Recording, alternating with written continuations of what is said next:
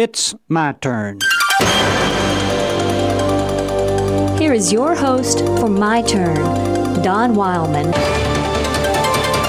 It was Thanksgiving Day, and John Walter was lying in a hospital bed in Lubbock, Texas.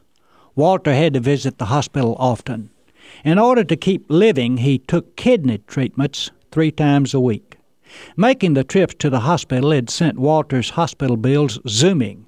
But worse than that, his health had meant that he was unable to harvest his cotton crop, and it was in danger of rotting in the field. While millions of Americans were taking the day off to enjoy the traditional Thanksgiving turkey, some of Walter's neighbors and friends were spending the day in a different way. "We knew he needed help, but would never ask for it," said a friend of Walter's. "He understands we all have crops we need to get out of the field at this time. But he needed help, so we all came." His friends came all right.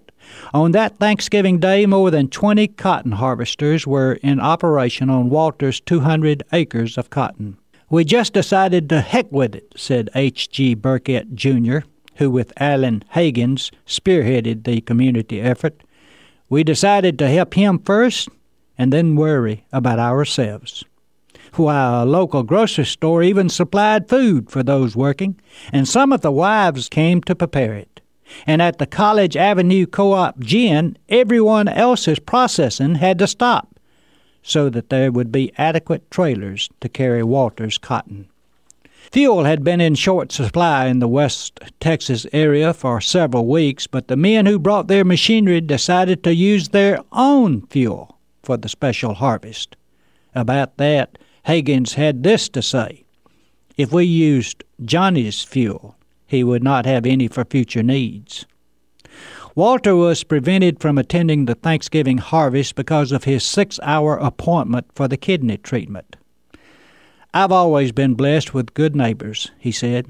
"This is one Thanksgiving I'll never forget." Pick up your local daily newspaper or turn on your radio or television, and chances are that too much of the news will be bad news: killings, robbings, rapes, and the like. Being continually bombarded with bad news has a harmful effect on us. We begin to think that the only things which happen are bad. Never believe that. Good things still happen. Lots of good things still happen. All across this country of ours, there are people helping other people.